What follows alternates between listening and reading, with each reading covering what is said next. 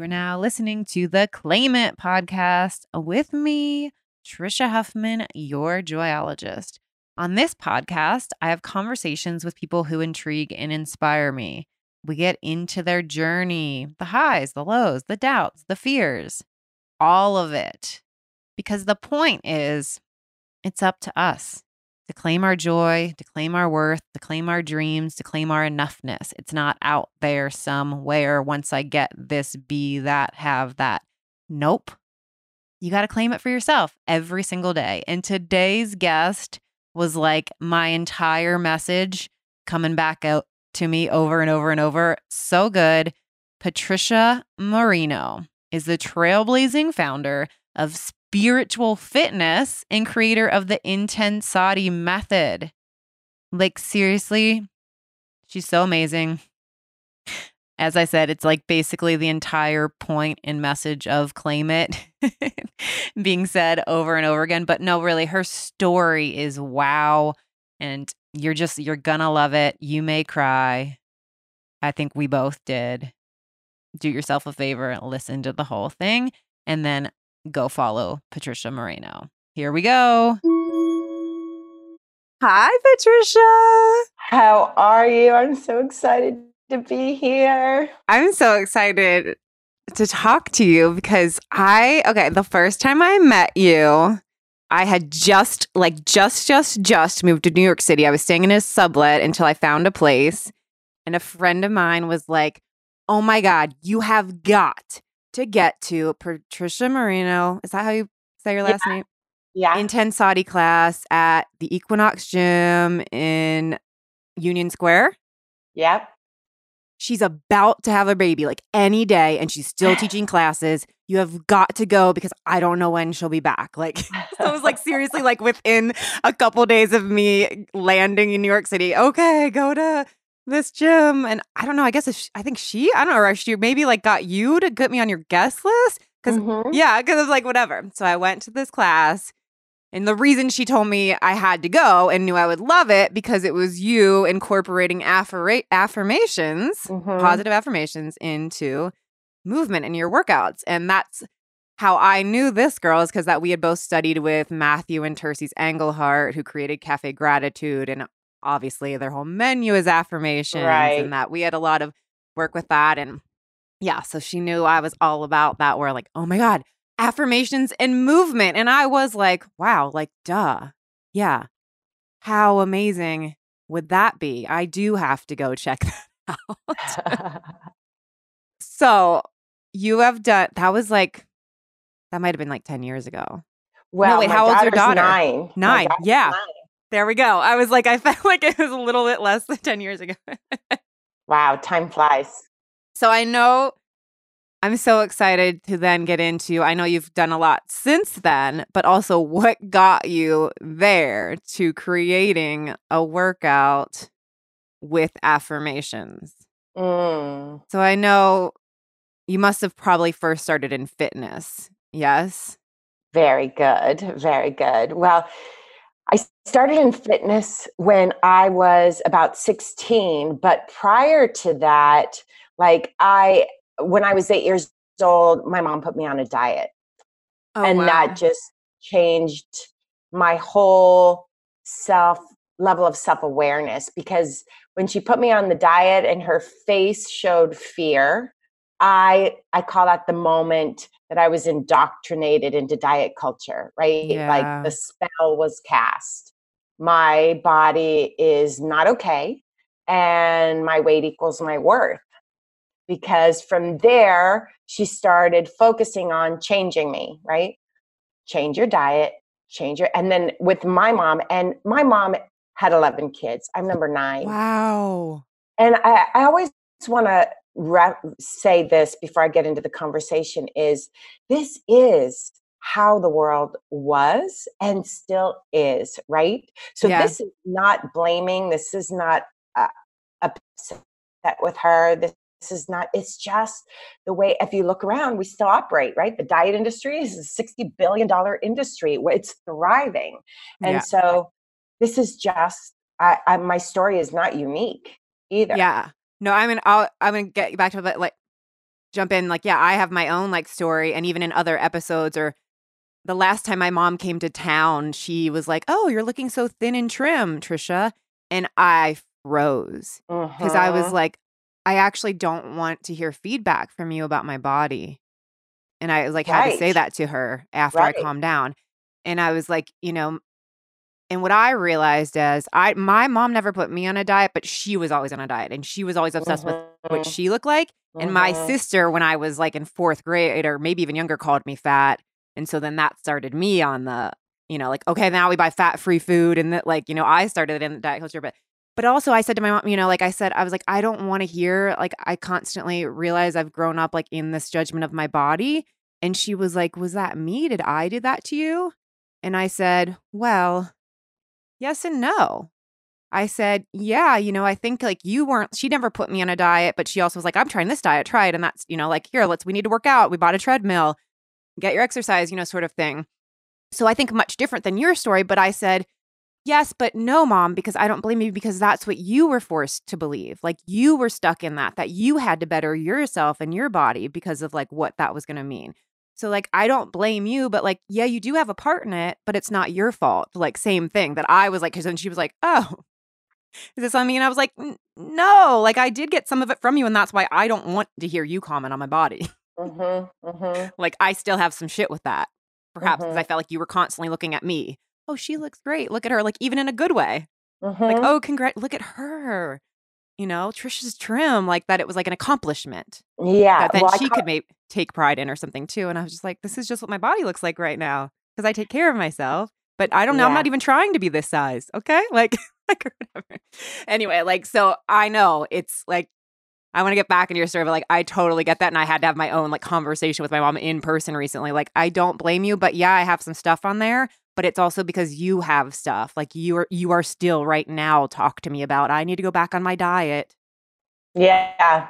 And my mom's Yeah. in her late 60s. It's a this is the world we live in, right? It's not like they just came up with this idea, right? This is the way that we've been brought up to believe that our beauty or our looks are our worth. And we now have learned to objectify ourselves. And we're just now, some of us, trying to break free from that. And what happened for me was diet after diet after diet. And yeah, I remember when she weighed me, I was 130. And then when I got to about 12, I was about 212 pounds. So, I'm tall, but still, that's a big girl.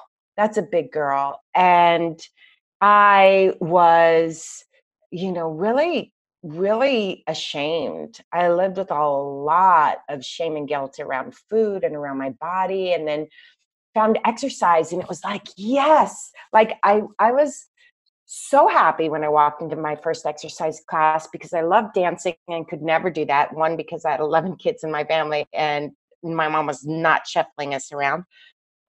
And two, I couldn't be a fat dancer, right? That was my mind. Right. But when I found exercise and I was dancing and Oh, moving, it felt like, oh my God. Plus, I was already in that mindset of this will help me lose weight. This will help me not be fat. And I can help rid the world of fat, right? So I'm waving the flag of let me help rid the world of fat like, people because fat is bad. because Like, fat there's is bad. something's wrong with Right. that. We're fat phobic. How fat phobic are we? If you think about the stress that most of us feel around our bodies, and if the weight goes up or a size goes up, like I've been with a lot of people, and including myself, where that intense level of stress and fear is so out of proportion from what it seems like it should be that it's really life threatening. It can be life threatening. And when people Yeah. have eating disorders and things, it gets to that point of life threatening. Which I did. I started binging Wait, and first of all, I want to go back to, were you the only one in your siblings that no. was like overweight? Was she doing this with your mom? Were other kids put on diets and stuff too? Yes. Okay. Yeah. Okay. Yes. But it's kind of like my older three sisters I literally felt like they were the Cinderellas and I was the ugly stepsisters. Like they were smaller and they were petite and I'm like big, I'm 5'10", size 10 shoes, like it just felt like they had their own problems in their own head, but I couldn't see it. Right. So yes. And one of my sisters had an eating disorder and just like the whole thing. And I'm guessing your mom was then also very focused on her own. Constantly on a diet, off a diet, on a diet, off a diet. Our whole world revolved around, are you wearing makeup? Don't wear makeup. Don't wear black all the time. Wear this clothes. Like the view of the body and the clothes and how we looked was the number one conversation. What, I mean, I'm 100% white and it was very much like that, but did it have anything like, what's your ethnic background? Like Mexican. Mexican. Did it had anything like, do you feel like she was actually focusing on? That's the world. And I don't think it's any different today. No, totally. That's why I was like, I wasn't going to go because I'm like, I never thought that. But I was like, yeah, when you were saying that she was very much like, don't wear makeup this, like she was very, it's just like, she had in her mind what we're supposed to look like no matter who. Like, yeah, same thing. Well, you're 100% white or this. And it's like that we do. We have like, this is what we're supposed to look like. That's acceptable. We need to live up to this thing. Well, she believed that beauty gave you privileges in life.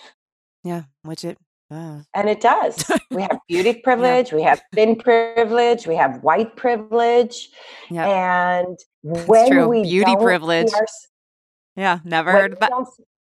Go ahead. When we don't see ourselves beyond our body, then what do we have? Right? If we're not expanding our view of ourselves and we believe our worth is determined by our beauty or our weight or our size or our shape, then we're not even looking to explore those other parts of us, right? Because we live in a world where there is beauty privilege, where there is thin privilege, where there is white privilege. And that's just the truth. Yeah. And we're told this because companies want you to buy their products. Mm-hmm. So they're constantly saying, get ready for beach season. Don't go there. You don't want to have that cellulite on your thighs. You don't want to have those wrinkles. Color your hair. Buy this bag. Wear these jeans. Buy the perfume, right? Because so we're always being sold to, but we got to remember that the people that are selling us things, they have to create a sense of fear. And if you don't have this, you will be sad, you'll be unloved, you won't have what you want in your life. And we are just birthed into this. And when you're young, your analytical mind is not formed yet. So you don't know, you can't say, no, that's not right. You're just downloading,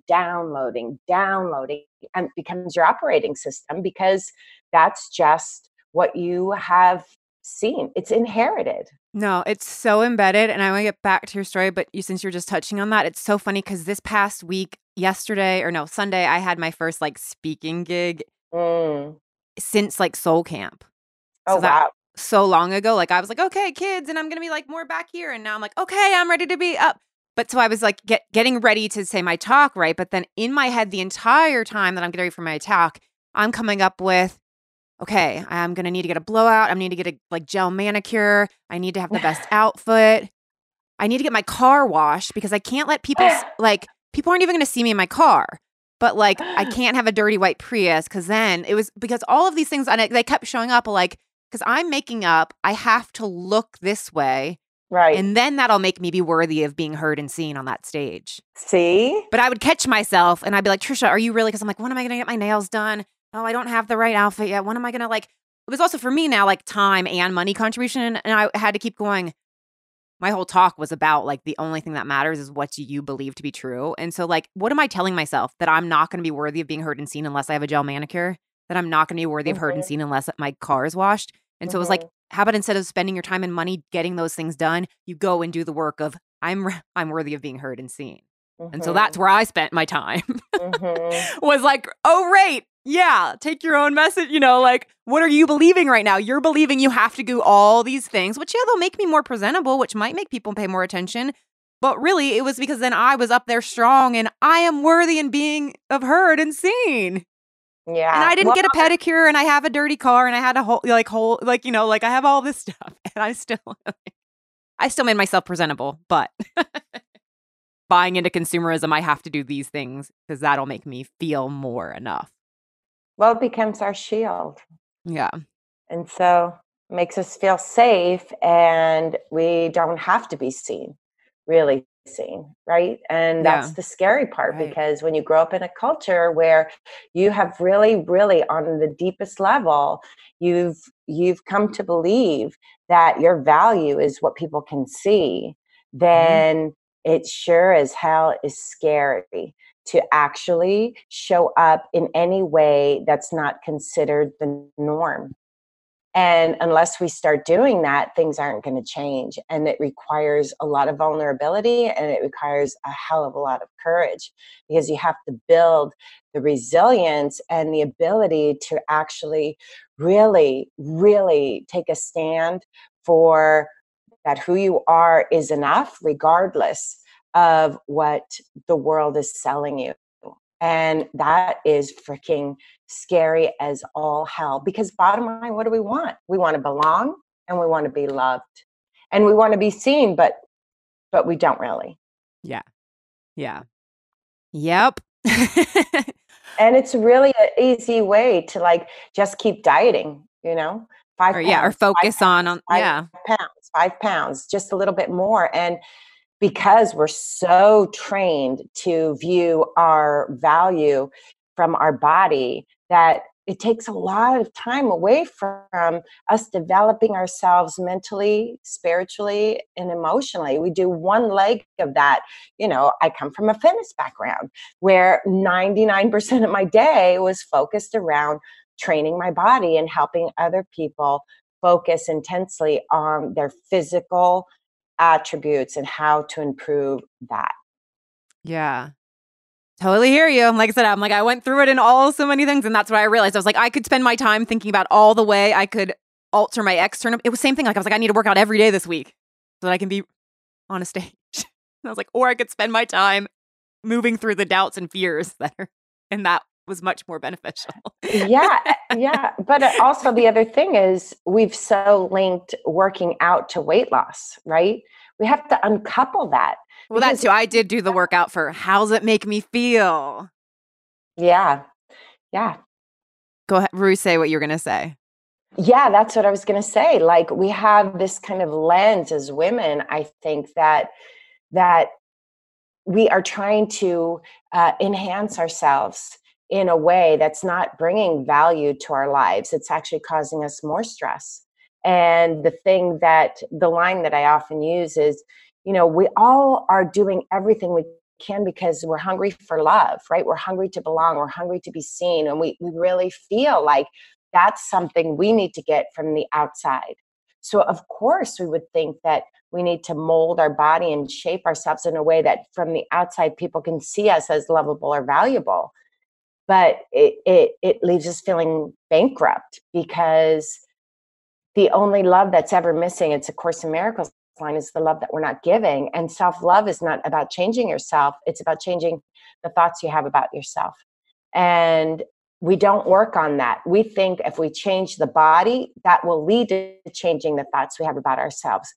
But it doesn't. It only changes our body. The body is never the problem, and the diet is never the solution. And rearranging our muscles so that they, not rearranging, but enhancing our physical appearance is never going to give us what we're really longing for on the deepest level. Yes, it's great. It's great, right? With eating healthfully and moving your body daily, it is life enhancing. There's no doubt about it. But when you're doing it from a place of self-hatred, lack, fear, all you're doing is reinforcing that you're not enough. I'm so fat, I have to go work out. They'll never love me. I better go on a diet. I can't do that. I better change the way I look. I'm never going to get the person or the job or the thing. Let me buy it, get a new hairstyle and new clothing. and we do it. We all do it. And it really doesn't give us what we're actually really looking for. It really doesn't. And we have so confused what we're so confused about what love is. We are thinking that love is conditional. I'll love myself when I'm hit this weight. I'll love my life when I have that person in my life. I'll love my job when I get this amount of money. I'll feel confident when, I'll feel happy when. And everybody knows this. Everybody knows this. I'm not saying anything new, but we don't live as if that's true. There's one thing to know it, and there's one thing to live as if that's true. And when we start really questioning, what is it that we really want? Why do I want that job? Why do I want to have that baby? Why do I want to find that person to love me? And if we can get down to what is the feeling you're longing for, what do you want to feel more of? What do you want to feel more? And to realize that you have the ability to activate, to embody that feeling by thought alone, right here, right now, right here, right now. Just by thought alone, you can activate joy, you can activate love. And now you're living from a place of abundance versus a place of lack. And you're not trying to get the world to serve you. You're there now able to serve the world. Yeah. You just like totally, I just kept smiling and nodding my head because it was like, yeah, like that's the whole, my podcast is called Claim It. And that's like, what I say is like, whatever it is that you're searching for, your joy, your worth, your value, your enoughness is not out there somewhere. It's not once I get this, have this, whatever. You have to claim it every single day. It's up to you to claim your joy, claim your worth, claim your value, claim your enoughness. Because even if it's right there and everybody's giving you that, you won't feel it unless you are claiming it for yourself and see, oh yeah, I am worthy of this. I'm worthy of love right now. Even if you have like so much love in your life, right? You probably have had those times when you're like, you feel so loved and you're so supported, but you don't like still in this like self-loathing, I'm not enough stage because you have to be the one. Oh, I am worthy of this love. And it starts with you seeing that and having it for yourself. Ugh, we're all so obsessed and it's happened. It's constant. And because the world is feeding it. So it's like every moment remembering, oh, right, it's me. I have to see this right now. Like, why am I saying I have to get, and that's the thing. It wasn't like, I will go do a speech one day and get a gel manicure. So it's nothing wrong with a gel manicure. But in my mind, I was like, why am I doing this? I actually don't want to go spend my time and money, but I'm focused on if I get that, that will make me feel more worthy of being heard and seen and that I have something valuable to say. So it was like asking the same when you were about to like the start with like the workout. I still wanted to work out this week, but in my mind, when it came up to me, it was like, I have to be really extra. I have to lose like, and it was the weirdest thing because I hadn't had that mindset in so long. But like, oh, I'm going to be standing on stage in front of people. Like, so I better be in the best shape this weekend. Not, but in like, yes, best shape, meaning like I did exercise this week for my mind, but not because how am I going to look on stage? Yeah. So that, like, yeah, that shifting, you're about to go into that perspective of like, yeah, like, of course, eating well, taking care of yourself, working out is good, but why are you doing it? Is it because then people will think, I look this way, so I must be enough, or because, oh, it makes me feel great. It gives me energy. Yeah. Is it an act of love? Or yeah. Or hatred, right. And that's the bottom line. Like, really, really. And I just had this conversation with someone, like, how do I do this? Like, how do I do this? I was thin before and now I'm not. And, I want to love my body, but I actually don't. And I don't know what to do. And I just said too, like, you have love confused, my dear. Working out, it doesn't mean like being a certain number. If you're waiting for that, it's like saying to your husband or your kids or your wife, you know what? Unless you stop being a jerk, I'm not loving you. And we keep thinking that we're going to change our body or our life circumstances so that we can love them. But what we're realizing is we're not changing as human beings. The real exercise is to wake up and to start generating love first thing in the morning and gratitude first thing in the morning, because we don't need a reason. to feel joy. We don't need a reason to feel gratitude. And if we keep needing a reason, then we're a victim, we're a slave to everybody else. We're a slave to our environment, we're a slave to our old habits, we're a slave, and we're not creating. In order to be consciously creating, we have to wake up out of those unconscious thoughts that go on over and over. We have to get meta. We have to actually start turning our attention into the conversations, not the conversations, the constant chatter that's going on in our minds, and look at it.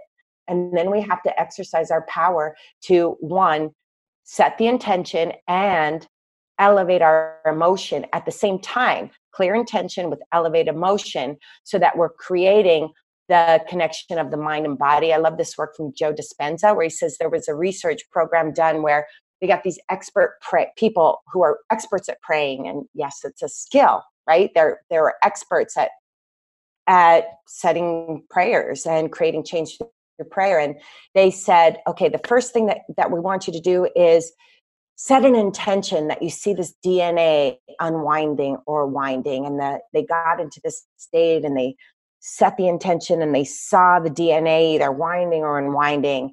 And when they looked back to get the results of that experiment, what they realized was nothing changed.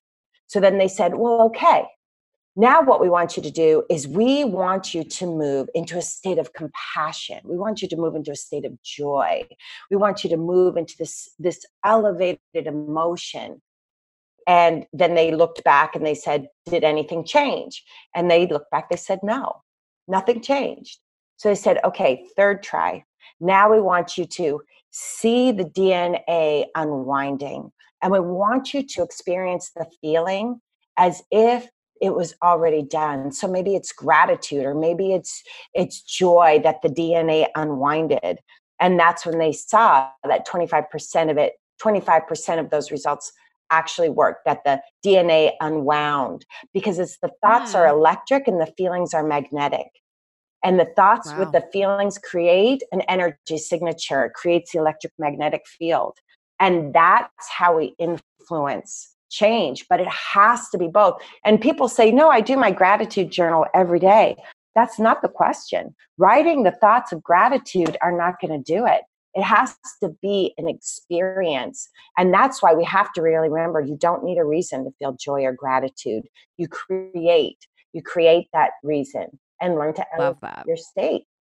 Love, love, love that. Okay, let's get back to your journey. So how old were you when you discovered that exercise class? I'm like, I get to dance. And I was like 16. 16. And then like from that first class, were you just like, this is it? I was like, this is it. This is absolutely it. And I wasn't even out of high school yet. And I started, my older sister was teaching classes. We lived in Silicon Valley. It was, the kind of place where there were all of these like fancy gyms and tennis clubs that had aerobics classes. And I started teaching, and she started teaching me how to teach. And I just said, that's it. And I barely went to college because I was like scheduling my teaching classes all around my studying classes. And I just went for it. And I started doing aerobics competitions, and I started. Aerobics competitions? What even are those? Well, you create a routine and you do like a 3-minute aerobics routine, and it's whoever's the best and the strongest. Wow. You do it in singles, you do it in pairs, you do it in teams of 3, and it was something very popular at the time. Okay, so I make up, you started exercising, then became like teaching all these classes. It must have also very much changed how your body looked. Yes, it changed how my body looked, but also because I was binging and purging at the time, using diet pills and exercising up to 8 hours a day. So it went to the extreme. And then I moved to New York City from Silicon Valley, and packing classes, was heralded as the best instructor of New York City over and over and over again. I was teaching internationally. I had a TV show. I mean, like if you think about, for me, was doing videos, workout videos, like I was living my dream life as a fitness professional, but I was depressed. I was hiding out. I was really a freaking mess on the inside. Plus, my weight would go up and down because nothing I was doing was sustainable. And I was doing a TV show. And one day, the executive producer came in and commented on my body, like commented that I was gaining weight. And I was in such literal shock that I actually don't know what he said besides that initial comment. And I went home that day and went and bought crystal meth because that was going to be my new diet aid, because I didn't know what else to do. I had already been using crystal meth as a way to annihilate my hunger. And I was going to say, so I want to go back a little bit into like, so you got into fitness, then we're like teaching it like crazy, lost weight naturally, I'm sure. Well, what do you mean by naturally? Well, meaning like, yeah, that's a good question. So anyway, you started to lose a lot of weight. Then did the losing of the weight start to then make you, or wait, you were already always on diets from your mom, so your way of eating must have always been a little bit. I was always on off diets. Diets are like restrict, binge, right. Restrict, binge. Right. You know? Right. Now I'm going back with my own journey too. Like, right, it's all just going from one certain type of diet to another, or like, oh, I'm just going to eat whatever. And then, oh, now I'm bad. I need to go back on a diet or whatever. So, right. Like, I'm trying to go back with my own, like, right. That's how it works. Because then you're always like, did you ever get to a weight or like, this is it, I feel great. And then like the fear of gaining weight, is that what kept propelling these like binging, purging and stuff? Well, there's no there, first of all, right? So if you're doing something that's unsustainable, it's unsustainable. So if I'm working out 5 hours a day and eating under 1,000 calories, like it's not sustainable. So of course. But that's what I'm saying. Even when you were doing that, did you ever feel like, this is it, I feel great? Or you were pretty much always living in the fear of? No, I never got to the place of this is it, this is great. Even when I was doing my aerobics competition and I hit my lowest weight, which was 140, and I'm ripped and I have abs showing and short shorts and bra top, like already I thought I was still too fat. Like I was embarrassed that I was still too fat. And my fear was, I know this isn't going to last because how I got here is unsustainable. So it was a constant pride shame loop, right? Like, okay, I got here, but pride was never long lasting because there was so much shame about how I got there. Plus, a fitness person. Plus, I'm waving the flag of health and well-being. And the way that I'm getting there, because my mantra was, I'll be thin at any cost. And I was fine to be that cost to be my life. And that was no joke. It makes me cry. Yeah, making me cry. And then also, so you're living your life like that, and then you're standing in front of rooms of people. I'm standing in front of rooms of people. I'm motivating them. You're the model for them. And I'm guessing that they're coming up to you and being inspired by you because you look amazing. They're probably so inspired by you, right? Well, they're inspired by me, and then they're also Go ahead. They're also wondering, like, my weight's going down and my weight's going up and my weight's going down and my weight's going up. And I'm like in freaking shame spiral constantly. And thinking like, what is fucking wrong with me? Like, why can't I just do it? Why can't I just stay on this freaking diet? What is wrong with me? And so my constant question was, what's wrong with me? What's wrong with me? What's wrong with me? What's wrong with me? And really, really, really with my whole heart and soul thinking, if I just stay at this weight, there'll be nothing wrong with me. There'll be nothing wrong with me. There'll be nothing wrong with me. But it's impossible. And and in the diet industry, it's such a great industry because it's the only industry that if it doesn't work, you blame yourself. You don't blame the freaking diet. Oh, yeah. God. Geez. But there's so much research now that when you restrict, it's impossible. People think they're sugar addicts. They're not sugar addicts. It's the restriction of the sugar that causes them to act like an addict. Right. It's the restriction because the pendulum swings. I spent the first 30, I'll say 30 years of my life thinking something was wrong with me, really wrong with me. Okay, so back to you're on your TV show, producer makes a comment about your weight, and so you immediately go to, like, what can I do next to, like I'm like, this is like, so crystal I meth, don't have, obvious answer. obviously, I don't have what it takes to keep my body this way. Obviously, I don't have enough discipline. I don't have enough willpower. There's something wrong with me. And so I just real, and my mantra was thin at any freaking cost because my life depended on it, because my job depended on it. I wanted to be the queen of it all. I really did. And I wanted to prove that, weight loss can be sustainable. Here I was, probably 220 pounds at my max. I'm down. I've lost 70 pounds. I've kept it off for 10, 15 years. I'm one of the top of the 1% of people that actually do it. So I thought that gave me some credibility too. But I was just in a mess of a mindset. You're in the tank, you're in the water, you don't even see what all the problems are. And I went and bought that crystal meth. And I was like, it's either this or I have to go back to just my dreams have to get small again because I know I can't have the dream that I want with a bigger body. I'm in the fitness industry. Nobody's going to like take advice from a fat person on how to get thin. And I thought that was the goal, right? So it's extremely like terrifying. And I remember sitting on my bed and the crystal meth in my drawer and crying, but then having some, I don't know, moment of grace or insight where I was like, wait a minute, I'm not the only one that's failing. It can't be my problem. Why are so many millions of people who are just like me? I want it. I'm not I'm not dumb. I'm certainly not weak. I'm like top 3 in the world fitness level. Top 3 in the world fitness level. You're going to tell me that I'm not fucking strong enough? There's a piece here that's missing that nobody's talking about.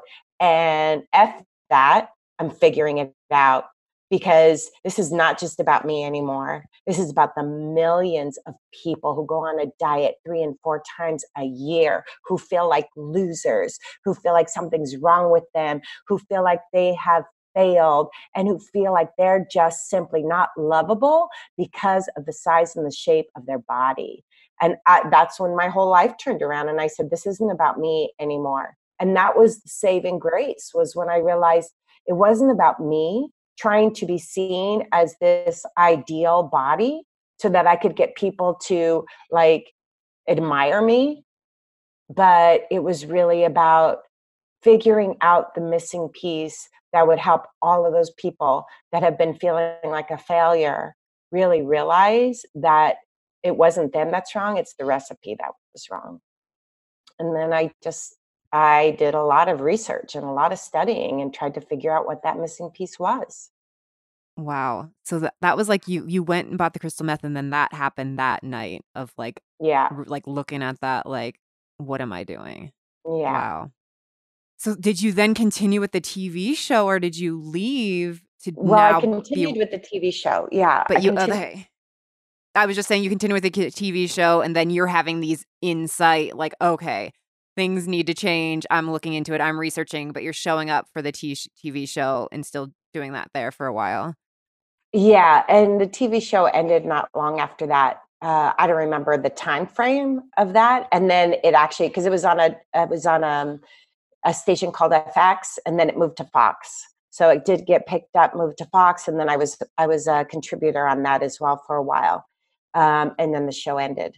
But it really was a game changing point for me. And it was when I started really studying, like, why is change so hard?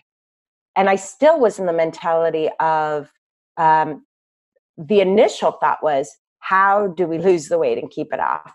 Right. So it was still it was still body mentality. But once I started diving into the research, I really started to realize that it was not the behaviors that needed to change, but the identity, like how we see ourselves, because identity drives behavior. Identity drives behavior became my mantra, right?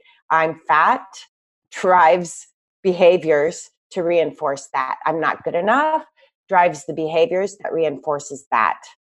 So we think still that we have to change. This is coming back to that whole thing. Like, if I lose weight, I'll be good enough. If I make the money, I'll be good enough. But our identity doesn't change when the outside world changes. The identity change has to be a shift where you actually start to rehearse new thoughts. You have to learn to generate emotions, elevated emotions that are different than your habitual ones. Like, you have to get meta. You have to actually start turning your awareness on yourself and start to understand that the language that you use is what's creating your identity, and then actually interrupt old patterns of thinking and old patterns of feeling and start generating the way that you want to think and the way that you want to feel, so that that inspires those new behaviors. And that's how it becomes sustainable, because you're changing at the level of identity and you're getting off autopilot. But that really requires that you do a lot of exercising, and that's not physical exercise. So I believe it has to be, if you really want that kind of change, if you really want what you really say you want, it requires that you set aside time most days, and you actually become the person that you start your day as the person you choose to be. Love And that. it's done. I mean, it's absolutely possible, but you really have to think in new ways. You have to contemplate new behaviors. You have to explore new ways of being, so that you make your brain work differently. Because the way that we think and the who we are as an identity is a pattern in the brain, right? So until we start interrupting, oh, I don't say that to myself anymore. Oh no, I don't do that anymore. I used to be blah, blah, blah. I used to procrastinate. And we start really causing our brain to work in different ways, then we really start to change, because we're no longer on autopilot and we're wiring our brain in new ways. And at first it feels like effort, and it is effort. But then as the brain fires and wires in new ways, and you get the thoughts with the elevated emotion, and that brain starts to literally change, then you start emerging as the person, not because the world tells you you've changed, but because you're telling the world you've changed. Yes, absolutely. God, I love you so much, and how are you saying everything. Hey, it's me, Trisha, popping in for a brief interruption, announcement, checking in. Did you know? Have you downloaded yet my daily inspiration app? It's called Own Your Awesome. It's in the Google Play and the Apple App Stores. It's hundreds of powerful thoughts and affirmations to inspire your day, get you out of your head, get you thinking differently about yourself and your life. You can come to it at any time. Card pops up. You can hit show me a card. You can hit the little heart button and save your favorites. You can easily press share and share it on social media or with your friends. There's a journal section in there. You can also set a daily timer so that every day at whatever time you choose, maybe it's 7 a.m., maybe it's 2 p.m., anytime you want that dose of inspiration, it'll go, hey, make sure you come get your dose of daily inspiration. And then you hit it and you see what message you get. I just opened the app and I own my story. I love myself and every version of me that has ever been. Oh, it's a good one, especially for today's episode. Well, really for any episode, because we always go into people's stories. Okay, I'm going to hit show me a card again. Give up living in shame. Forgive your past. Heal your present. So all sorts of goodness. All right, one more. I just hit it again. Show me a card, and I got, you don't need to compare today's best to yesterday's best or last year's best or any other best. Allow doing your best each day to be its own thing. So as you can see, they touch on all sorts of different topics, affirmations, thoughts, powerful thoughts to get you out of your head, check in. What am I thinking, feeling, believing right now? and give you an opportunity to change that up. It's only $3.99, one-time price, no ads, no other fees. Go get it. Own Your Awesome is the name of the app. And yeah, own your awesome. You, right now. Do it. All right, back to the episode. So then how did you then get to what was the work that you did? How did you go about trying to, and at first you said you were still focused on the body, but it's obviously moved way beyond that. How did you then move to that? And like I said, get to then where the next point where I saw you was leading movement classes, but with the affirmations in that. Where'd you go from there to there? And I guess there was a lot of work you had to do on yourself to get from there to there. Yeah. And still do. We all still do. Well, here's what I realized. I started probably the first year after that. I went to every Tony Robbins thing. I went to Fiji. I went to Deepak Chopra's thing. I went to Landmark. I went to every personal development thing and read literally, I would read 4 books a month, 5 books a month, 6 books a month, and just notes and journals. I have stacks of journals. And I was gathering information and get inspired. I was like, oh my God, change is possible. But then I realized the link from information to integration was not natural, right? Information doesn't change us, does it? There's so many books out there and information doesn't change us. And so I was literally at a Tony Robbins event. First, I was with Deepak Chopra, where he was like, your self-concept, right? Your self-concept is what you live into. Everything you say after I am becomes your destiny. Everything you say after I am becomes your destiny. Your self-concept, your identity becomes your world. And you can change your identity, but it requires a consistent practice. And then I was at a Tony Robbins event where he was talking about how do we create a peak state, an elevated state. And he called the peak performance triangle, that it's a combination of your focus, your language, and your physiology, right? So what are you focusing on? What are you speaking? And what's your physiology? Shoulders back or shoulders forward, smile or down, and you can activate a state. And he called them incantations, right? Incantations are, you're not just saying every day and every way I'm better, every day and every day with a timer on. You're moving, you're pumping every day, and you're emotionalizing it, and you're embodying it. And so we're on the beach and we're all marching together and we're all going every day and every way I'm better and better every day, or all I need is within me now. All I need is within me now. All I need is within me now. And we're all marching on the beach and there's hundreds of us and we're doing this movement and marching. And I go, oh my God, that's it. I'm going to combine my workout expertise with language to create a way that people can really upgrade their self-concept. So we use the body to change the brain versus the other way around. Love. So exercise now has a new intention, right? It's not a weight loss tool. It's a self-concept generator.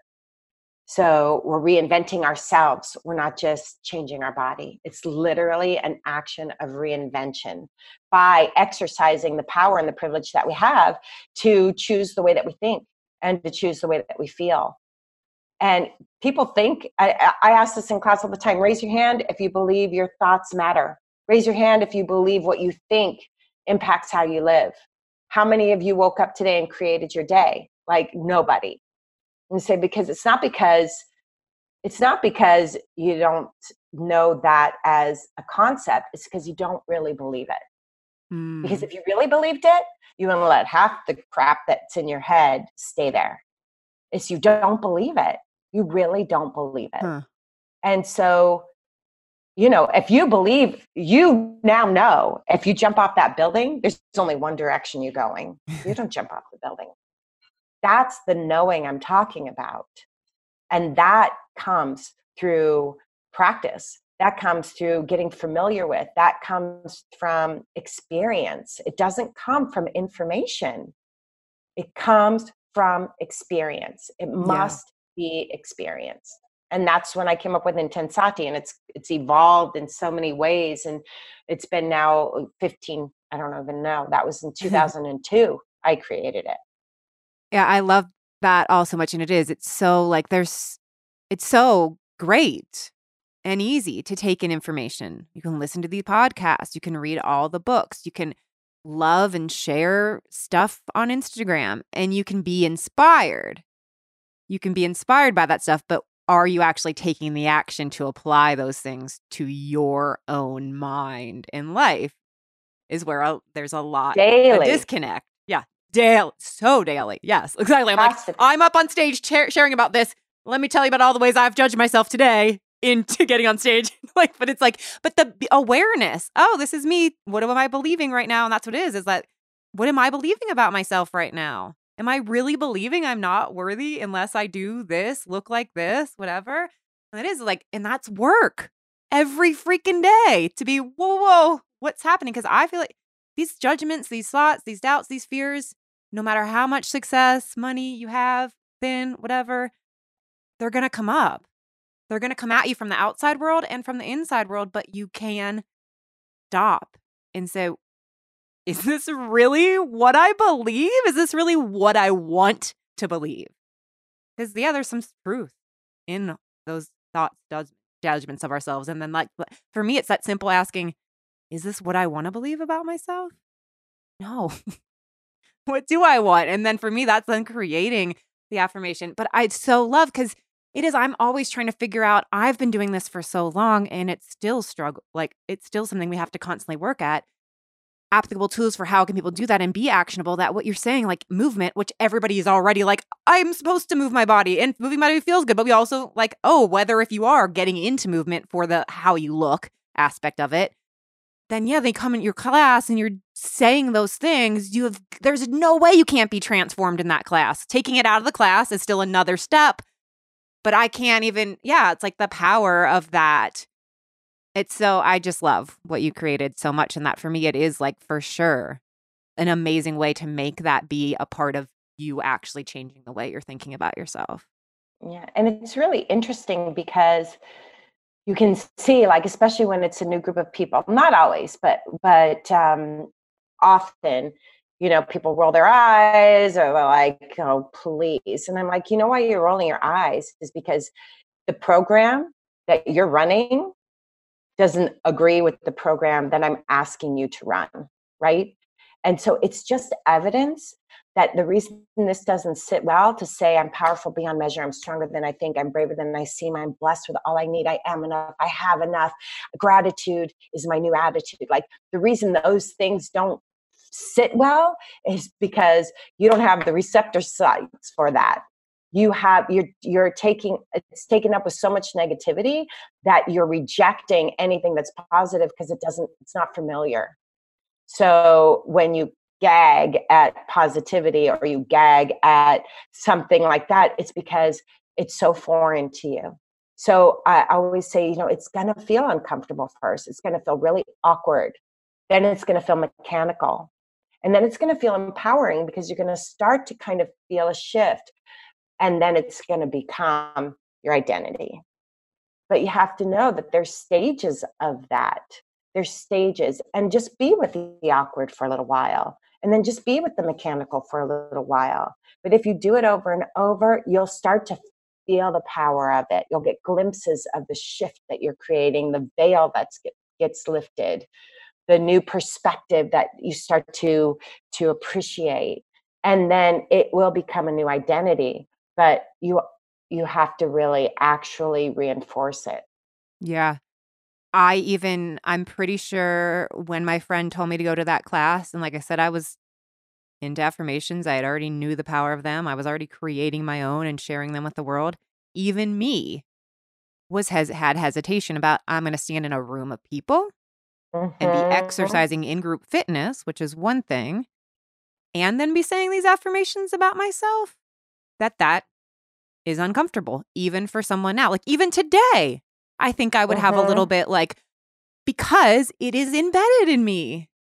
That, first of all, are you telling me I'm allowed to go say this about myself in front of other people? Like, like there's we are just natural. Like, I have an affirmation app. I did a speech this weekend on, and there's this inside thing, but it's like because I'm so used to doing the work, then I can go to, oh, Trisha, this is you. This is a fear of you not being worthy. This is a fear of you're not allowed to believe in yourself. This is you're judging yourself that maybe you're allowed to say affirmations and believe in your own home, but not out in the world. And that's like my affirmation deck itself is own you're awesome, which is so uncomfortable. I still somewhat hate this phrase, own you're awesome. It's uncomfortable. Because awesome to me feels like, like, can even to me who created the phrase and trademark it and have it on everything, that's still some hard for me to step into. Yeah. To not even own who you are. Sometimes I'm like, own your greatness feels better. Own your awesome feels more uncomfortable, which is why I have to use it. Well, it's a good way to think about it is that, everything the way that we think and our identity is passed on, right? It's a program. And because when we're young, up until 5 or 11, it changes a little bit, but we're in a brain state where we're just downloading. Our analytical mind isn't set yet. We don't have a way to refuse or to say, is that true, Mom? Is that really the way? Like, we don't have that. So we're just literally downloading. And think of it as a program versus an identity, right? A program. And so what we're doing with the movement combined with the affirmations is we're actually reprogramming. So when you think of it as just you're reprogramming, you are through repetition. When your thoughts are repetitive, they become your unconscious thoughts. And that's the goal, right? To embody so that it becomes an experience. And then that's how we create the new programming. And we can be the programmer instead of thinking of ourselves as just a slave to the program. I love that. And I didn't prepare you for this at all, but I was just thinking, like, could you think of like one of your favorite, like, you had just said one earlier of like an incantation or one of the things that you use in one of your programs. And like, is there like something, if someone's listening, like a simple movement they can do along and like say that phrase? I totally didn't prepare you for just like even thinking like, oh, like you're waving your arms or jump up and down and say this. No. This is like my life, basically. Exactly. I'm like, I didn't prepare you, but I'm pretty sure you know what you're doing if I ask you. I think, what I think is the one that I think is most important is an identity shift. And I think if people started their day with their hand on their heart and literally said, I am the creator of my reality, with my thoughts, my words, and my actions, I define my destiny. So it really is a waking ourselves up out of victim mentality and really just like, you can do it in an excited way, your hands up every day, or you can be like, I'm the creator of my reality. With my thoughts, my words, and my actions, I define my destiny. And then you can say your affirmation, like, I am enough, I have enough, I am grateful today, what I want is on its way. The only thing, you don't even have to have a specific move. The thing is to move. How does joy move? How does gratitude move? How does confidence move? And make it up yourself. I created a whole library because I want to bring people together. And when you move in unison, there's an element that actually gets charged in that, but that's not required. Make up your move of confidence. Make up your move of gratitude. Make up what move for you is happy. Dancing around the room to your favorite song while you're saying, no, I am enough. I have enough. Immense gratitude is my attitude today, no matter what, right? Like any affirmation that rings true to you, but you've got to remember that you're not just like moving furniture on the Titanic, right? You're getting off the boat. You're getting off the ship. You got to get off the ship because that one's going down. So if that stays as your operating system, you're going to move the furniture all you want. You're going to lose the weight all you want. It's never was about your body, and it never is going to be about your body. It's not about your bank account. It's not about who you're with. It's not about your kids. Your whole life is determined by the language that you use. Our world is created by words. Our world is created by words, and we don't really value the privilege it is to be able to change that. Yes. Yeah. And a lot of times we don't even like pay it. It's like we pay attention to our thoughts enough to believe in them, but not to realize, oh, wait, I don't have to believe this. What am I telling myself? To even be able, like, you're allowed to question your thoughts. Like, as amazing, as much work as you've done, you'll probably still have some shitty negative thoughts, but you don't have to believe in them. And that's where, for me, it's like for me, that's the key to pay attention to what am I telling myself? What do I want to believe? And then I create my affirmation from that's, there's so many amazing affirmations out the world. You're putting them out. I'm putting them out. They're everywhere. But the most powerful shift for me is that I get to see, like, oh, this is me again, telling myself I'm not worthy. I'm not enough. What do I want to believe? I am worthy. Or like, oh, this is me telling myself that I'm only going to be worthy of being seen if I look a certain way. What do I believe? I'm worthy of being heard and seen no matter what I look like. Mm-hmm. Then I am worthy of being heard and seen no matter what I look like today, no matter what I look like on Sunday when I'm standing on that stage. I am worthy of hurting. So that's for me, the big thing is catching, oh, what am I saying? What do I want to believe? And then turning it into the now tense affirmation. Yeah. And I would just really remind people too, is the language needs to be paired with the elevated emotion. And that's why the movement is so key, right? Yeah. It's the emotion that gives it the charge. So I love the teaching from Joe Dispenza, where he reminds us that our thoughts are electric and the feelings are magnetic. So the thoughts are what go out, but the feelings are what determines what comes back. And that changes our lens. And so that's why any movement that really any movement that you enjoy and use it as a break, right? To interrupt. It's a pattern interrupt, right? Our thoughts are patterns. So you do a pattern interrupt. That means sing a song. That means jump up and down. And if you're doing it with the intention to interrupt that pattern, it's like, when the weather changes, when we move into fall, the trees start to prune their branches so that the new ones can come to life. Our brain does the same thing. So every time we interrupt the negative, the brain prunes itself because we're not using it anymore, and it lays tracks for the new. But we gotta be intentional about it. No, I love that. Because again, for me, I'm so used to that. So it's probably easy for me to call myself into that affirmation and see that. But for people that aren't, then that makes it be like, oh, wait, this is something I actually want to believe. And that, okay, so it's creating more intention of let me move my body while I'm saying this. That for me, it's even if you don't have to believe that the movement helps, it's like you're creating another phase. Like, I want to believe this, so I'm going to also add this, movement with it to really be like, wait, this is something I want to believe. So let me do some work on believing it. Yeah. And a belief is just a thought you think over and over and over again, and that we don't question. So as soon as you question a belief, you start to weaken it, right? A belief is something that you don't question. So if a belief is limiting, then question it. Just like you said, you just said that.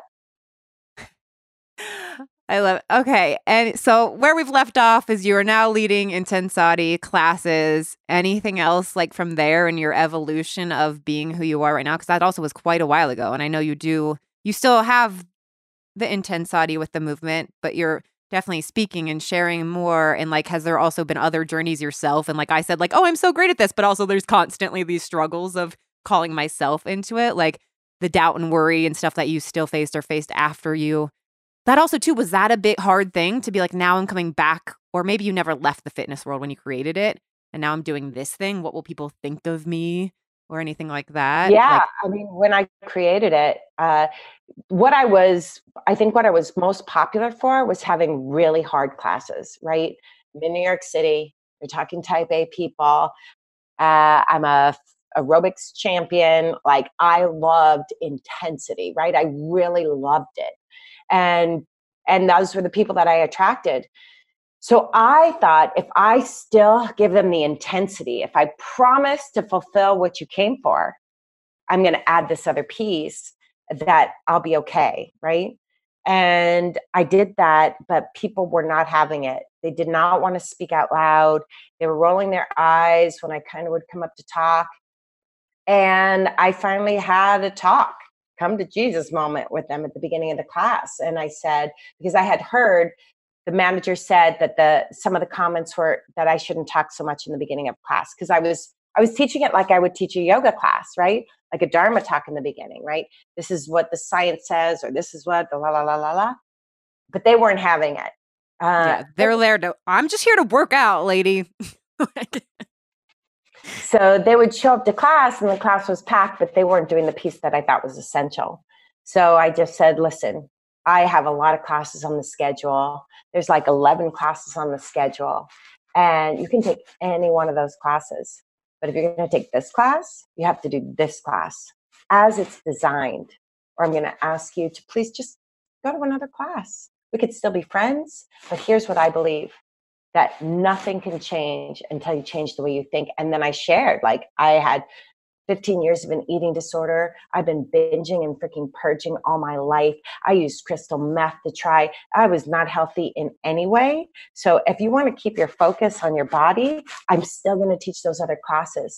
But I will tell you, there's nothing that helped me change my life like this work. So if you're in, I'm going to ask you to be all in. And if you're out, Wow. that's fine. We can still be friends. And that was really a turning point. Wow. Was that just That was, itself scary to do, I'm sure? well, I was Or at this point, scared. you were just like, I know what matters. No, I was really scared. And every time I taught, I was really scared. I literally would cry before class because I was like, they're going to hate me. And then there was part of me that was like, fuck, this is really the answer. So the war was real. But when I got that message from the manager, it pissed me off. And I got pissed off enough that I was actually able to say that. So it moved me up the emotional scale, because before I was just scared. But getting pissed off gave me enough of the energy to be like, this is it. Yeah. And it was enough to turn a lot of people around, enough people that it created enough momentum that when the new person came in class, there was enough group energy that people were on board, that when the person came in, they'd be like, oh, it must be okay to do this. Look at all these people doing this. Right. You It gave them that permission of like, this is awkward, but okay, everybody else is doing it. So Yes. I will try it. Yeah. Wow. And I'm sure you Yeah. sharing and really opening up about your story was like, oh, eyes and mouth probably opening up, because these people are looking at you. She teaches the hardest classes in New York. Look at her. And then they're like, oh shit, what? We're chasing this impossible dream, this Exactly. impossible thing, and this woman that we like put it. So that must have changed so many people's. And then, yeah, did you have any pushback from the gym throughout Not the from the journey? gym, because the classes were packed, and Okay. that's really all they cared about. But pushback was constant. Every place that I would go, they'd be like, oh, our people don't like that. I said, just let me try. I hear that 99% of the time, because it feels so uncomfortable, even as a manager, to say, we're endorsing this. I just say, everybody says no first. If 99, except for if I'm going to like Unity Church, where they already do affirmations, or IIN, which I just went yesterday, taught a room of 1,000 people, and everybody was on their feet. But because they're already in that world. Yeah. But in the fitness world, that's not the scene. And it's awkward for a lot of people. Really, really, really awkward. And so what do you do to be able to keep making those asks? Just keep remembering your own story and journey with it. And Yeah, like, well, this is important. I don't feel awkward anymore. Good. Because I know the language. I know how to turn people around, because I can give them the right information at the beginning that has them actually really be able to claim their power and understand what we're doing is beyond affirmations, right? Yeah. It's beyond affirmations. It's really stepping, and people still go through the stages. That I just have come to realize that there are the stages, and I've come to realize that I need to tell people about the stages. Yeah. And that awkward is inevitable for most people. Even you, right? Like you're saying, here I am writing these cards, but to be in a group of people doing it is another level. Yeah. It's another level. So it's okay. You can be awkward. It's really okay. But awkward is what causes the change. That's what I was going to say. Yeah. Right? Like the discomfort is always like then where you're like, oh, like on the other side of discomfort is so much bliss. Yeah. In so many different ways. Putting yourself out there, trying something new. It's like, what? And then, oh, okay. I didn't know this was possible. Yeah. And I like what you said. The awkward is necessary, because you're not in your identity, right? If you already know how to ride a bike and play the piano and all those things, but if you're starting to learn how to do computer programming or something else, there's always awkward. Always. You're like unlocking or breaking down like part of, this stuff that's within you that you don't even know even Yeah. sometimes why it's there or what it is. Yeah. Discomfort. And that's really the importance of the book of like the growth mindset versus the fixed mindset. Growth mindset says, if I practice, there will be this awkward stage, but I can change. Fixed mindset says I have to be perfect. And if I have to put effort, that means something's wrong with me.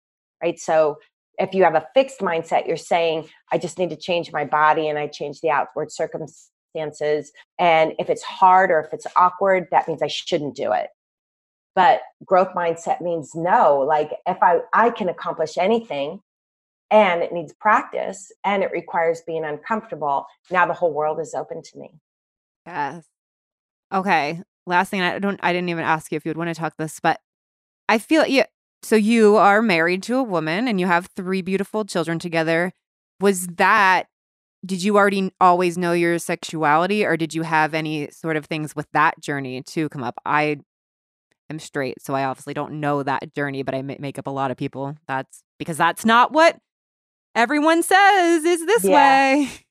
Yeah, I think we need a whole podcast. Yeah, I know. I'm like, oh, last note. Yeah, well, what my journey is not a straight line journey. It didn't end up straight either, but it was. I dated. I'm glad you got that. I dated men, and then I had a 7-year relationship with a woman, and then I went back to dating men because that woman broke my heart, and then I was 5 years in really trying to figure out. I really wanted to get married. It came the time of my life where like the clock was ticking. I need to get married. I was only dating men. And I didn't realize that the reason I was so determined to find a man was because the only person that had ever really hurt me and that I'd been in love with was a woman. So I linked pain to relationships with women. And so this is really interesting. I'll tell the story quickly, but I was at that point where like, I must birth a child. Like, this is part of my purpose. It must be, it will be. I don't know how it's going to be. And I was like dating. And it was like, just like a crazy time in my life where it was awful, horrible. And I started to have the thought, like, nobody wants me. Like, I'm older, really, nobody's going to pick me. Nobody wants me. Like, it was a real fear. Like, it was a deep sadness and fear. And I wanted to change that perspective. So instead of thinking. Was that when you were on the affirmation Intensati journey too? Yes. Yeah. So you were living into this, knowing your beliefs and all of that. Yes. So you saw. Yes, absolutely. I was deep in it. I was being coached. I was in programs. Like, I was full immersion. My life's been a full immersion into this stuff. And I really believe that the best way to teach is through experience, right? Like, speaking conviction happens when you actually have been through it. And so I decide that I have to shift because I'm in such a state of fear about this, that I decide to start writing letters. And instead of just writing a list of all the attributes and the characteristics that I want, I decided to create the vision that there was actually somebody out there in the world who was as desperate to find me as I was to find them. I did think it was going to be a guy. And I would go to Starbucks literally every single day before my class, and I would write letters to the one, I know you're out there. I know you're looking for me. Please don't worry. I promise I'll find you. And when we find each other, we're going to have the best life. We're going to have kids. We're going to travel. We're going to support each other. I know you're looking for me. My love, don't worry. I promise you, I will find you. And I know you're looking for me. And I would do this over and over. And the one line that I kept rewriting was, and when we find each other, we will recognize each other. We will recognize each other and we will both know. And I would do this over and over and over again. And I didn't realize that my wife was doing a similar thing in her life, where she was literally praying, saying, I have everything in my life. I need to find the love. I want to find the love. I want to find the love. And we live in New Jersey, and she had taken a picture in the sunrise. And on this the photo that she took when she looked back at her phone, we have the Empire State Building in front of us. There literally was this red heart that showed up in the picture. And she was like, whoa. And that was the day she decided to come and take my class for the first time. So when she walked into class, I had a red marker and I drew a big red heart on the mirror. And I was like, if you really are looking for something, if something's important to you, go for it. Be the one that's going to create it. Like, I had the whole story, and she was like, wow, that was fast. And her version of the story is like, when she saw me, she was like, she's the one. Like, it was like, boom, for her, literally in like 3 seconds. Well, she asked me out eventually, and I was like, no. But when she really, I knew she liked me, but when she finally asked me out, I just remember saying no. And then I went home and I cried for 2 hours, like on the floor, curled up in a ball, literally heaving, like just the grief and the sadness, and just, I didn't even make it in my bedroom, like on the kitchen floor, done. I was like, fuck, what was that about? But then what was super interesting was, well, what it was that was my grief about all the hurt that I had with the woman relationship before. It was just like, I had never processed that. And then I was going away for the weekend, and my now wife texted me and said, have a great weekend. And I said, do you want to come? And she said, sure. And we're talking, we're driving there, we're talking, we're going to the Hamptons, because I was teaching in the Hamptons. And we get there, and as soon as we like get there and we put our bags down, I literally within 3 seconds of arriving, look at her and go, oh, it's you? It's you? God.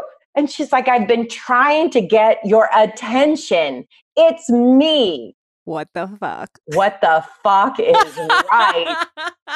In the best way. I was like, literally, what happened when I cried was I released all the blocks that were around my heart, like the grief. I just moved it, and it literally lifted a veil. Wow. And the veil was lifted so that I could actually see her. And what I love about that story so much, besides finding really the person I am privileged to live my life with, and I really mean that every 100%, was the process of shifting, why doesn't someone pick me, to I know there's somebody there, and then focusing on helping that person versus helping myself, right? So that shift, and then the constant elevating of the emotion is what caused the crying, so that the crying could actually move away all of the obstacles to actually me seeing her, because she had been in my life for a couple of months and was like knocking. And I was like, no.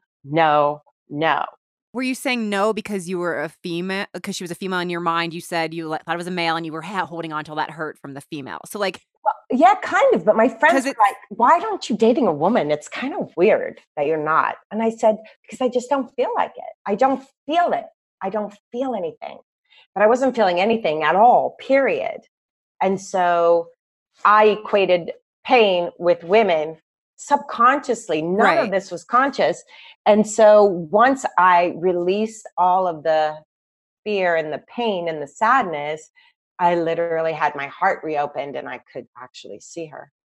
So even though you're like, yeah, and you're like every day, hello, someone's out there. I'm ready for love. I want it. But that you're saying no to, like, I'm not even going to go on a date. Like, no, like, well, I didn't want to go on a date unless I felt like going on a date, right? Right. Like, no, I get that. But yeah. I don't feel it. But the beauty of that is kind of like what you're saying, like, well, she was right in front of you. Like, how's that working? But the intention of it causes the healing so that it can be revealed, that's what I love. Sometimes the breakdown has to happen before the actually breakthrough before. And we think of the breakdown being a denial, or we think of the breakdown meaning something's wrong, but most of the time it means something's right. Yeah. I love it. I'm always like, when there's like a hard moment, I'm always feel bad because I'm like excited. Like, this is amazing. What's going to happen next? Or like if it's somebody else in the like life going through like, oh, they lost their job or break up, whatever. And I'm like, I'm here for you. And I'm also so excited. And they're like, shut the fuck up. Get away I try to contain my excitement now. But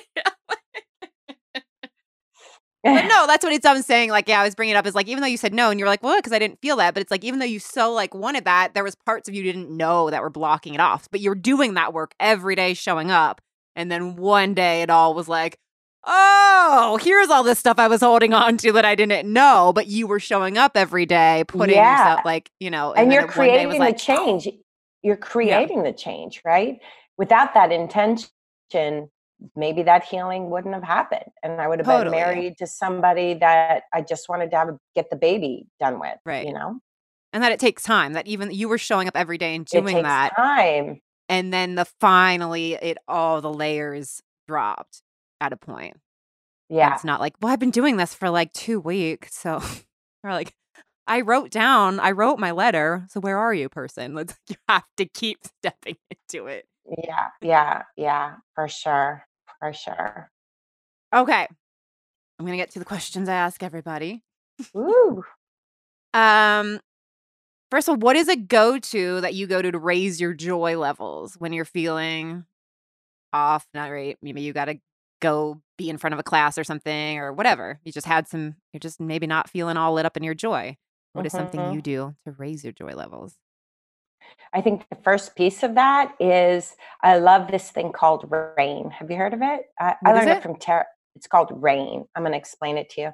I learned it from Tara Brach, who is a teacher, a mindfulness teacher. Because because we tend to spiritual bypass, right? Let me go to joy. I don't want to feel this. Let me go to joy. And that's spiritual bypassing, right? Prayers, affirmations, so that I don't have to get into the muck of it. But really the access is being okay with where you are. And so RAIN, I suggest everybody write this down. And when you're feeling down, you do this. R, recognize how you're feeling. Oh, I'm so stressed. I'm worried. Allow it to be there, just like you would allow if you're having a crying baby in your arms, right? You just allow it to be there and cry. And then I is investigate how it's living in your body, not the story of it, the actual physical sensation of it. My heart feels closed, my stomach hurts, my heart is racing. Like, go into the body awareness completely. And then so you're investigating, like, is my facial expression crunched up? Are my shoulders forward? Just the curiosity, no judgment and no changing it. And then you say something nourishing, like, I got this. It's okay. It's okay. Just like you would with a crying baby, right? And what happens is that shift of awareness, that turning your attention on yourself, gets you out of your head and into present moment reality, which gets you out of all of the craziness that's been triggered, which is a triggered pattern. And now the door is open for you now to elevate into joy. To move into joy now is then to see, like, it's okay to say something nourishing. I got this. This is all good. And then ask yourself the question, when am I at my best? When am I at my best? When do I feel the most joy? When do I feel the most gratitude? And then start to do more of whatever that is. Dancing, singing, calling a friend, affirmations, intensati, like really just start broadening your toolkit by asking, when am I at my best and how can I do more of that? Yes. And I love that. I have a similar framework that I shared on a blog for Chalkboard magazine and getting that. But yeah, so like then I'm getting to like, what is your things that get you to your best? Because like even like today I'm really tired and my body hurts. So my joy levels are a little bit lower. So if I'm excited to talk to somebody, what is something I'm going to do to like, oh, right, I'm excited to be alive, which dancing. Might be going outside and getting some fresh air. Yeah, for me, it's working out. Like, that's a must for me. I have to move my body. Yeah. I really, really like, and it did used to be fully weight-based intention. Like, I would freak out if I gained any weight, but now it really is very different. Like, I need it. So I'm not crunchy, so I'm not stiff, so that I can feel like possibility again. So that's my number one. Reading, inspirational stuff where I can actually remember, like, a change is possible. Music for sure. Meditation, breath work is super key for me. If I feel super stuck, breath work is my number one quick go-to, because you can't always go do a workout. Exactly. Yeah. That's what I'm like, try to do like the things that like, oh, in this moment. Yeah. Yeah. What's like, will you send me a link for like a certain breathwork thing you love? I'll send you a link for a Yeah. And I'll whole put it in morning the show. practice, right? Okay. Yeah. Cause I love like, yeah, show notes. Cause people talk a lot about breathwork lately and I love it, but I think there's a lot of people that may not know what it is. So I would love to like be like, here. Yeah, for sure. And Let I me did write some that this down. weekend at that thing I taught at. Yeah, and also, yeah, the same thing with fitness and moving my body. Cause even too, like, I'm so tired and achy and sore today. So I just want to lay on a couch. But I know if I just even go outside and walk for 5 minutes, I'm going to do that after we talk. I'm going to feel so much better. But I feel great. I'm not saying I don't feel bad, but I also like, yeah, I'm down, like, have some stuff in my body today. But it can tell me, like, I just need to lay in bed all day. But really, if I, like, go take a walk or do even 5 minutes of yoga or 5 minutes of a walk Yes, is like, it's huge. It's huge. Yeah. Okay, so I have this phrase, what is easiest for you is not always what is best for you, obviously. But we so often go with what is easiest for us. So, can you think of a way to apply this in your own life right now? Like, what is easiest for me is to do this. What is best for me is to do this. Like, it's sometimes for me, like, what is easiest for me to do is to sleep in until my kids wake up. What is best for me is to get up 30 minutes before them so I can stretch and like reset my day. Yeah, that's definitely one of mine for sure. For sure. Yeah, I think that's really a big one. And what's easiest is to kind of just stay busy and not prioritize what requires the best of me and to do that first, right? Even if I don't want to do that first because I want to procrastinate or because I'm worried about doing that first.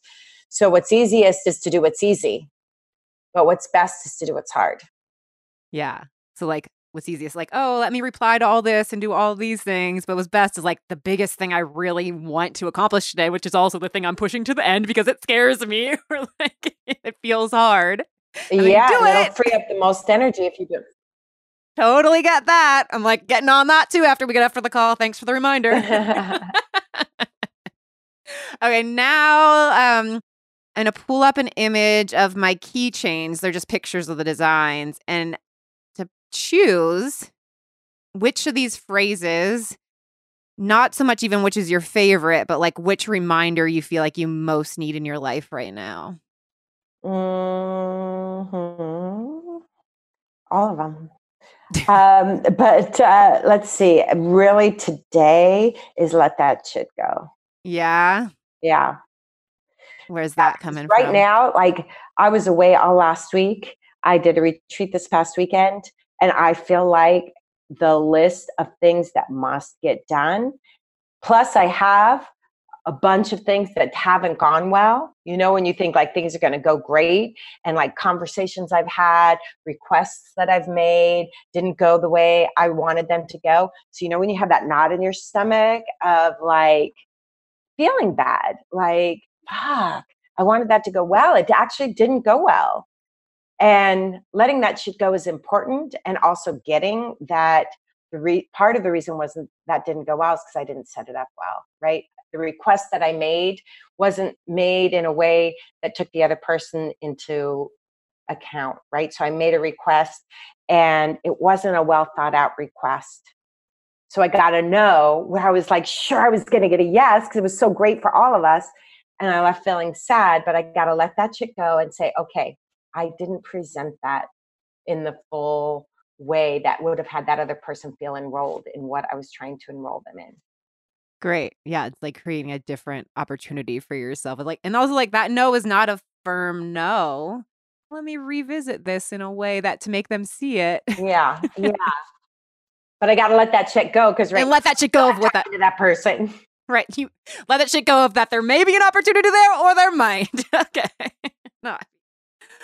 So there's always so much to let go of.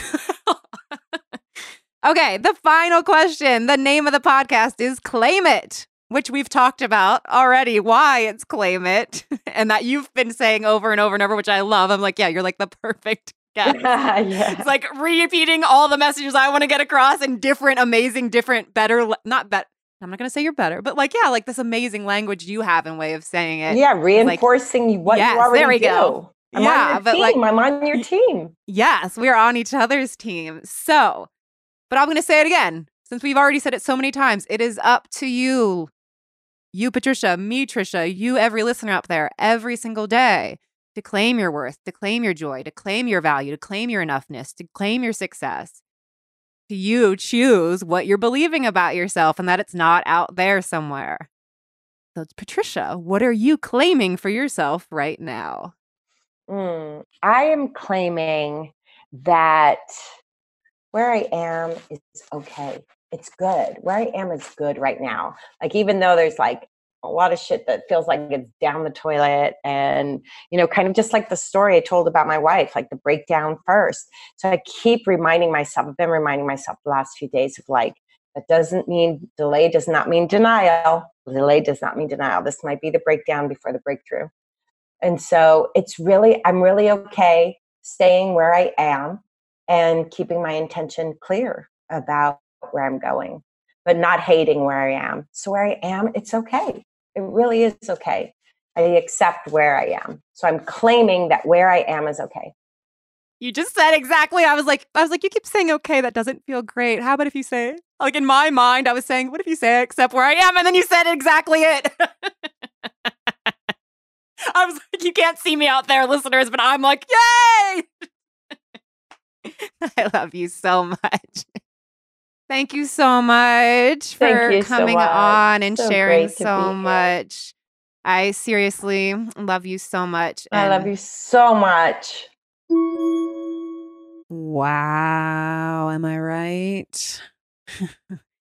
To get full show notes, make sure to go to yourjoyologist.com/podcast, Patricia Moreno. We will have links there to some of the things we talked about, including the morning practice she said that she would share with us. For more things, patriciamoreno.com. That's MORENO. But you can just look below on the episode and you'll see the link right there. She's at Patricia Moreno 33 on Instagram. I am, of course, at Your Joyologist on social media and yourjoyologist.com for all things me. Please share the episode, tag us, let us know what your favorite parts, ahas, insights were. We love hearing from you. And I really love hearing from you. I would love for you to subscribe to the show, rate it, leave a review. If you do, screenshot it and email it to me at podcast@yourjoyologist.com. Each week, I pick someone to win a box full of my affirmation-based products. I've got the affirmation deck, mugs, wine glasses, journals, magnets, the keychains, all sorts of goodies. And of course, remember them when you're holiday shopping. Who doesn't want a dose of inspiration and motivation in their life? All right? So, of course, you can shop those at yourjoyologist.com. Go have an awesome day. Soak in these messages. Claim your joy, your worth, your value, your enoughness right here, right now.